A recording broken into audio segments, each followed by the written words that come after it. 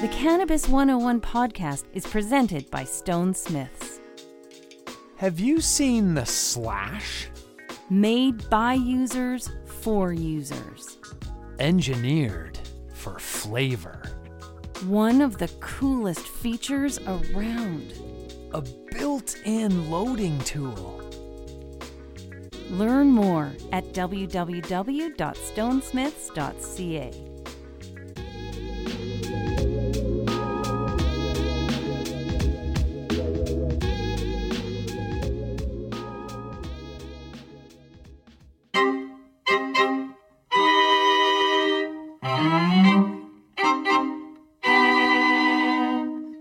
This is the Business of Cannabis, a joint venture between the Green Generation Co. and the Cannabis 101 podcast. Bringing you the latest bud, biz, buzz.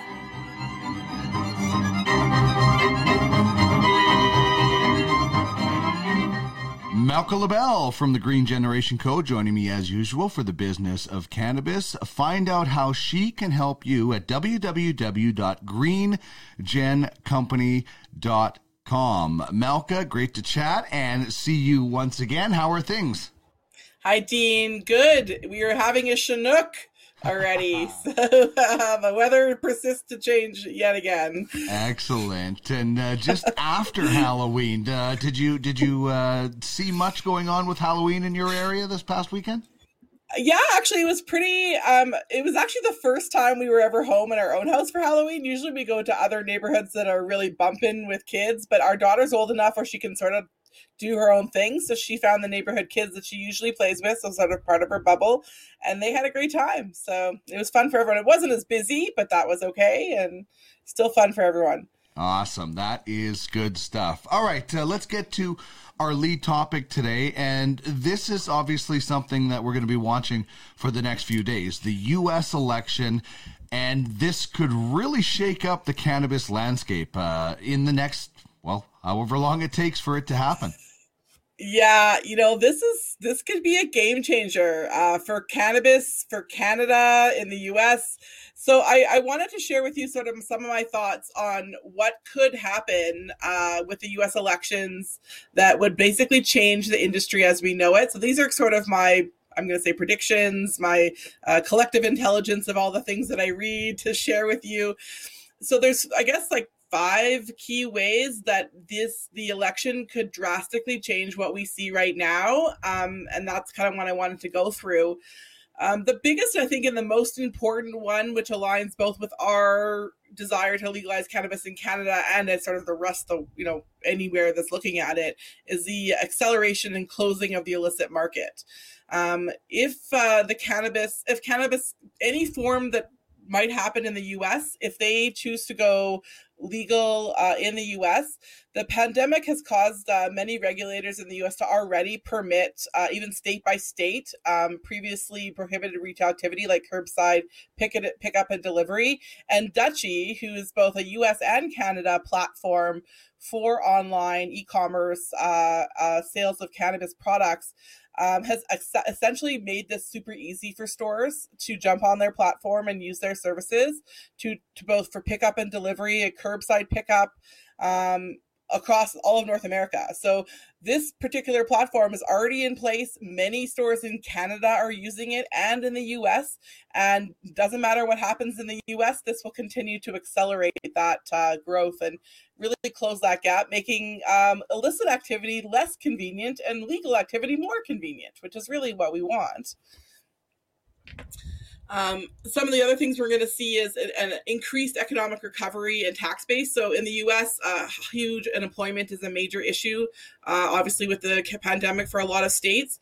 And many states are looking at states that have legalized cannabis as a potential job replacement, industry spurning of recovery activity, of economic recovery. We're seeing that in Canada already, and definitely in some states in the U.S. But it's an increased tax base. So as more states choose to jump on board the cannabis legalization bandwagon, and I believe there's about it's 42 actually, which of the count that I heard out of 50, that if all of the ballots go through with legalization on them for medicinal or recreational use that's on the ballot for tomorrow in the US, most of states in the US will have some form of cannabis legalization, and that creates a tax base that didn't exist before. So if the states, which are sort of in the US more responsible for taxes, I think, than federally, they see this as an opportunity to boost their tax base, and they need that right now, especially. And then along with that, we see sort of how the overflow will happen in Canada with a greater demand for Canadian CBD products. I'm not sure how familiar you are, Dean, with what happened with CBD in the US, but with the Industrial Hemp Act being passed in 2018, pretty much anyone and their dog could literally put a CBD brand on a shelf in anywhere in the US, from the gas station to the grocery store, with little oversight or regulation for how that product was actually processed or what was in it. And the FDA has yet to approve those. There's been a lot of pushback from the FDA in the US towards this industrial hemp industry. And in Canada, because it's legalized under a regulated model, there's more favor to that because it can be controlled, and there are a lot more insight and research and all that is happening on the Canadian side.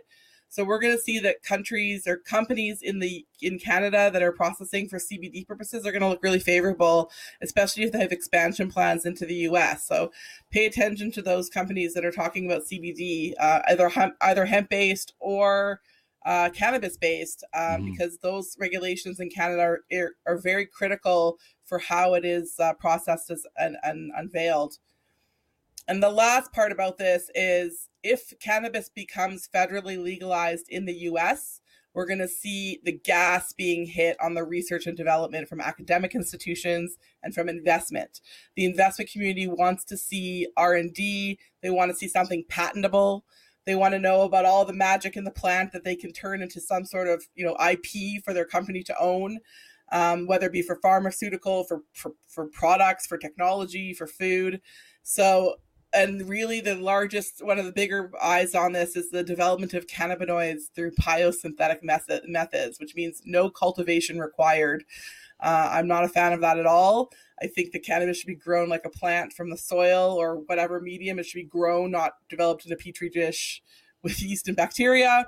But people are working on that in Canada and the US. So it's a huge global market, and all of those things will become accelerated after the election tomorrow. So see what happens. Well, yeah, there's so much to take in, and I think that I don't think that petri dish cannabis is ever going to replace actual growing cannabis in a grand scale. But I think that we should be exploring all kinds of options. And when you talk about the educational institutions, Harvard already has a deal with Atlas Growers, a partnership where they are studying. So that is going to that's going to be the real, there's going to be some companies that are going to profit off this, and you can't have some sort of legalization without corporations getting involved. But the research, the development, the science, figuring that out is really going to speed up when you have that large of a country, if it happens, and this is still a big if, right? We still have to wait for this to happen, but if this does happen, it might be like flipping on a light switch, and overnight, this giant new world of cannabis, could be open to not just Americans, but I think there's some Canadians that'll be looking at this very, very keenly as well. Definitely. And a lot of the companies that we already know in Canada are primed to be bought or acquired by US companies, or the other way. Like the cross-border cannabis action will definitely happen with a light switch if it becomes legal in the US. So I know that there's companies that are primed for that and that they're talking about that without it having happened yet. So just stay tuned. It's buckle up. It's going to be exciting. There's some Canadian companies that are just waiting because they are, they have those big plans, as you mentioned. So it will be definitely interesting to watch. Just for many reasons, I think the U.S. election is going to be just a bizarre one this year. All right, let's move on to game changers or change makers rather. But this is a kind of a game changer as well in that regard. And we're talking about elevatedsignals.com and some really interesting cannabis software. So fill us in. Yeah, so I found out about these guys sort of through a very circuitous route, as it tends to be. They're a member of the the BC Farmers Craft Co-op, and the founder. We have very much aligned in our vision of making the world a greener place. Omar Sin. He's a member. He's the founder of the company. He has a background in computer science and environmental conservation and engineering. He's like worn every hat. And he started his career out in like research facilities that had controlled environments for studying plant life or really anything. So he actually got his start really early on in understanding how these very controlled environments can really make very good products or very good growing conditions. So he basically got a chance to develop the software from a very early stage, long before cannabis became legal, just from literally looking in these bio environments. And basically what it is, it's a software model. So it's a SaaS, so a software as a service that you subscribe to for cannabis and hemp producers who need a better way to manage their operations inside their growing situation. So whether they're for ensuring compliance as well as remaining competitive. The old way in a lot of spaces is spreadsheets, binders, doing a lot of things very manually. And some people believe that's the cheapest way to go. I mean, it's cheap to set up, but very expensive to maintain is what they say. So using a software system like this, when you're even in an early stage, even for a micro, they believe beyond the seed to sale platform, which there's many seed to sale platforms out there. I've seen several.